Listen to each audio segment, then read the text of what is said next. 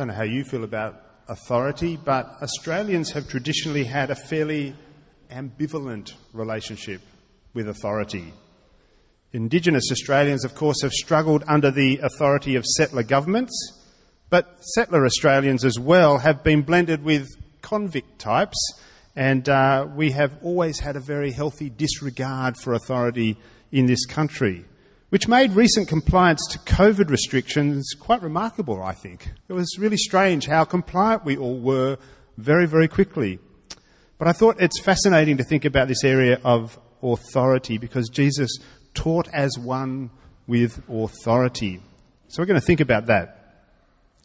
Now, there's different kinds of authority. There's extrinsic or external authority, which I'm sure we're all very familiar with. Anything from governments to courts of law to police forces or even doctors, professors, engineers, people who either can force us to do something because of their authority or they're just better informed than we are, so we defer to them and say, you're the boss, we'll do what you think. This is a kind of extrinsic or external authority because it comes from beyond us and comes to us and we kind of submit to it.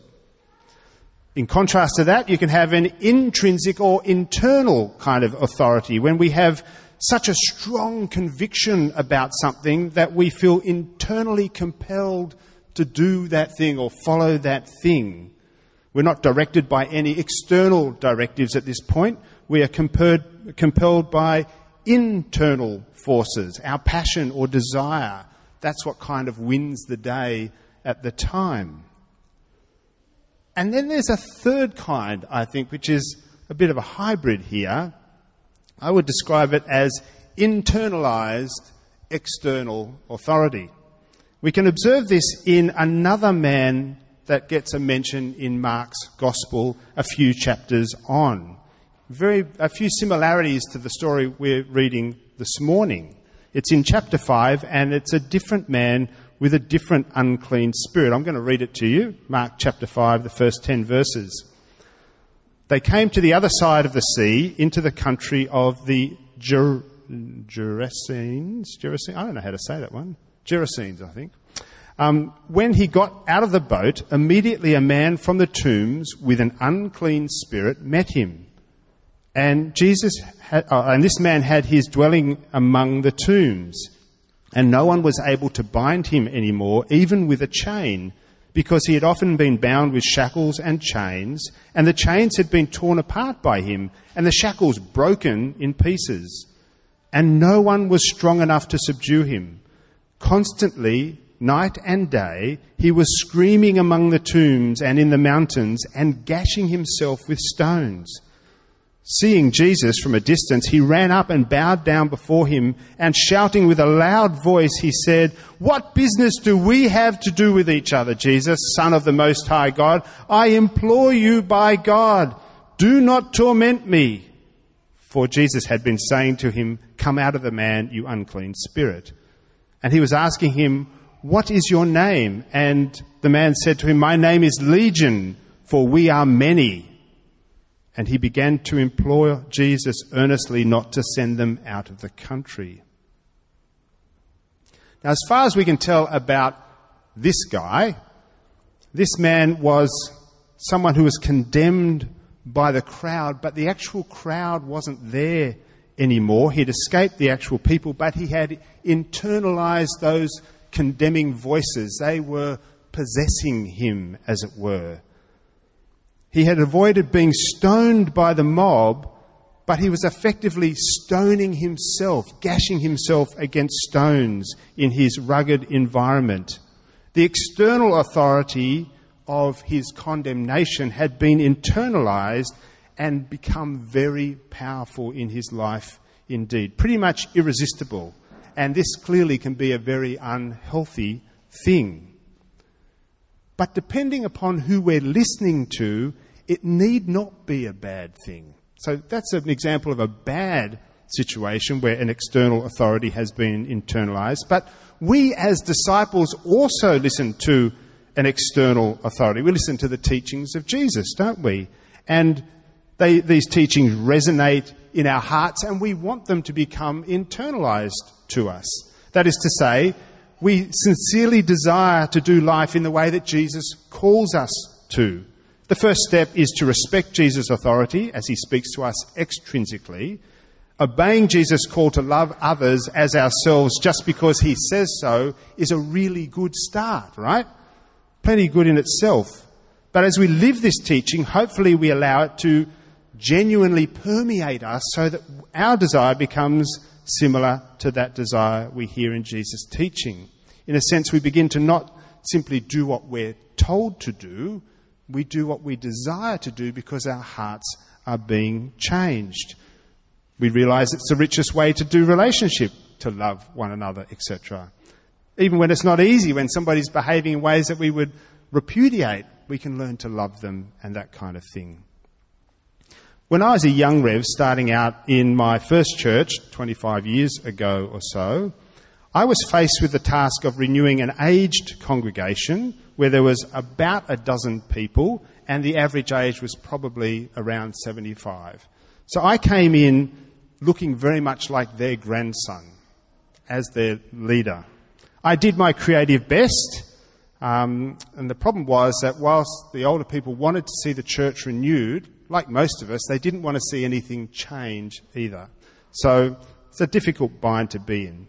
Whenever I made what I felt were very modest or subtle changes, I faced rebuke and correction, and things got testy more than a few times.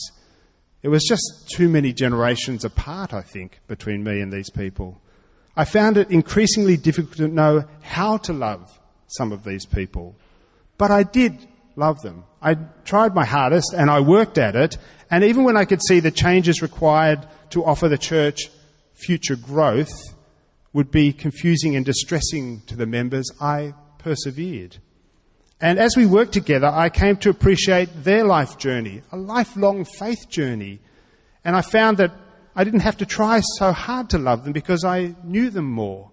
And through their sometimes biting critiques of my best efforts, I actually began to hear their fears that they might be the last generation of this particular congregation. And very soon, I found that I could not help but care for them. Even though we were often at odds with each other, I cared very deeply for them. And even as they struggled with necessary change, I saw gracious people of faith doing the best they could manage. And they, at the same time, began to trust me to lead them where they would never have chosen to go. And it was never easy. And I think if my love had stopped at the point of being an act of obedience to Jesus' command, they never would have learnt to trust me, and I never would have been worthy of their trust. So this externalized authority gets internalized and transforms us so that we can operate as if it's us as well. Now, authorities appeal to our interests in a way as well. Perhaps the most persuasive appeal authority makes is to our self-interest. We give our attention to that which we think will benefit us. Kind of makes sense, very reasonable really. Whether we're obeying the law, are there laws that you break sometimes? I know there are, right? Every single person in here has broken the law. Because sometimes it's just, no one's going to notice, it's a small deal, inconvenient to obey the law. We all do it, right? What's going to work? We don't obey big or very noticeable laws because we know we'll get caught and the punishment will be severe. So we weigh that up and go, no, that's a dumb move, I'm not going to do that. But, if it's just a small thing here or there, yeah. Whether we're listening to the insights of science. Like, we all listen to science, don't we? Science is really good. Unless, of course, some of the insights aren't very convenient to us at the time, and then we overlook those or think, we'll get back to them eventually, We tend to respond to authorities according to how we assess it will work for us. It's our interests that shape the lens through which we see, not unlike the way that spectacles work. I remember when I first realised I needed glasses because I would catch the bus home from work. I worked as a graphic artist all day at my desk working. I could see fine. I'd get to the bus stop and the buses would come up the main road and I'd go, is that my bus? Oh yes, that's my bus. And just as it zoomed past, I'd realise it was my bus. and I couldn't focus at a distance. And so I needed glasses that would enable me to focus at a distance so I could catch the bus home. Then I became a minister, and I would stand up in church and I could read my notes all right, but I couldn't see the people. And then I'd put my glasses on, I could see the people all right, but my notes were all out of thing. So then I got multifocal lenses. Have you ever had multifocal lenses where you kind of look like this to see where the focus bit is? And so the lens helps you get a particular thing in focus, and that's what you concentrate on. We respond to people and circumstances and authorities, and it is our interests that shape the lens through which we see them all. And particular areas come into focus for us, and other bits are just a bit fuzzy and out of focus for us. That's the self-interest appeal of authority. But of course, we don't live just on our own, do we? Life isn't all about us, is it? We live in households and communities and a society. Our relationship with authority must hold all of that in consideration as well. So should an authority appeal to particular interests, urging disregard for the good of the community as a whole, this can create a tension. What is our interest? Where is our focus? How are we going to make this work for ourselves and for everybody else? Can we take the wider community into view as well? Are our hearts big enough to embrace all people from all places and all walks of life? Where is our focus? So when one authority holds sway and then another authority challenges it, there will be a clash. And we see that in this story. In another place, in Matthew's Gospel, Jesus says, "No one can serve two masters, for either he will hate the one and love the other, or he will be devoted to one and despise the other." Matthew chapter 6:24. And he said that in relation to the different priorities of serving God or money or mammon, but it's equally true of any rival powers. When the authority of self-interest is challenged with the authority of love, there is a clash. We're not told much about this person with the unclean spirit, but what we learn from his own mouth is he identifies Jesus as the Holy One of God, so knows who Jesus is, and he feared Jesus' presence would destroy him. So he's not welcoming Jesus, he's fearful of Jesus. And we observe a struggle take place as the unclean spirit departs from the man. It's not quiet, it's not respectful, it's messy and untidy, aggressive and potentially dangerous, but in the end it is done and the man is set free. And it's interesting that the Spirit clearly did not want to cooperate with Jesus. The Spirit's interest was to expose and repel Jesus, and yet Jesus' authority was such that the Spirit finds it impossible not to obey when Jesus says, "Be quiet," and come out of him. And so we need to consider the irresistible nature of Jesus' authority. Because we encounter irresistible authority in a number of relational dynamics, I think. The most bold and obvious is coercion. It's kind of a bit irresistible. It's a very blunt kind of irresistibility. Hopefully we don't experience it very often. It's the use of a force more powerful than our own to make us do what we do not want to do. That's coercion, right? The courts with the weight of the law, police with their special weapons and tactics, councils of the church with their collective weight. These are some of the authorities that might use coercive force to ensure they are not resisted.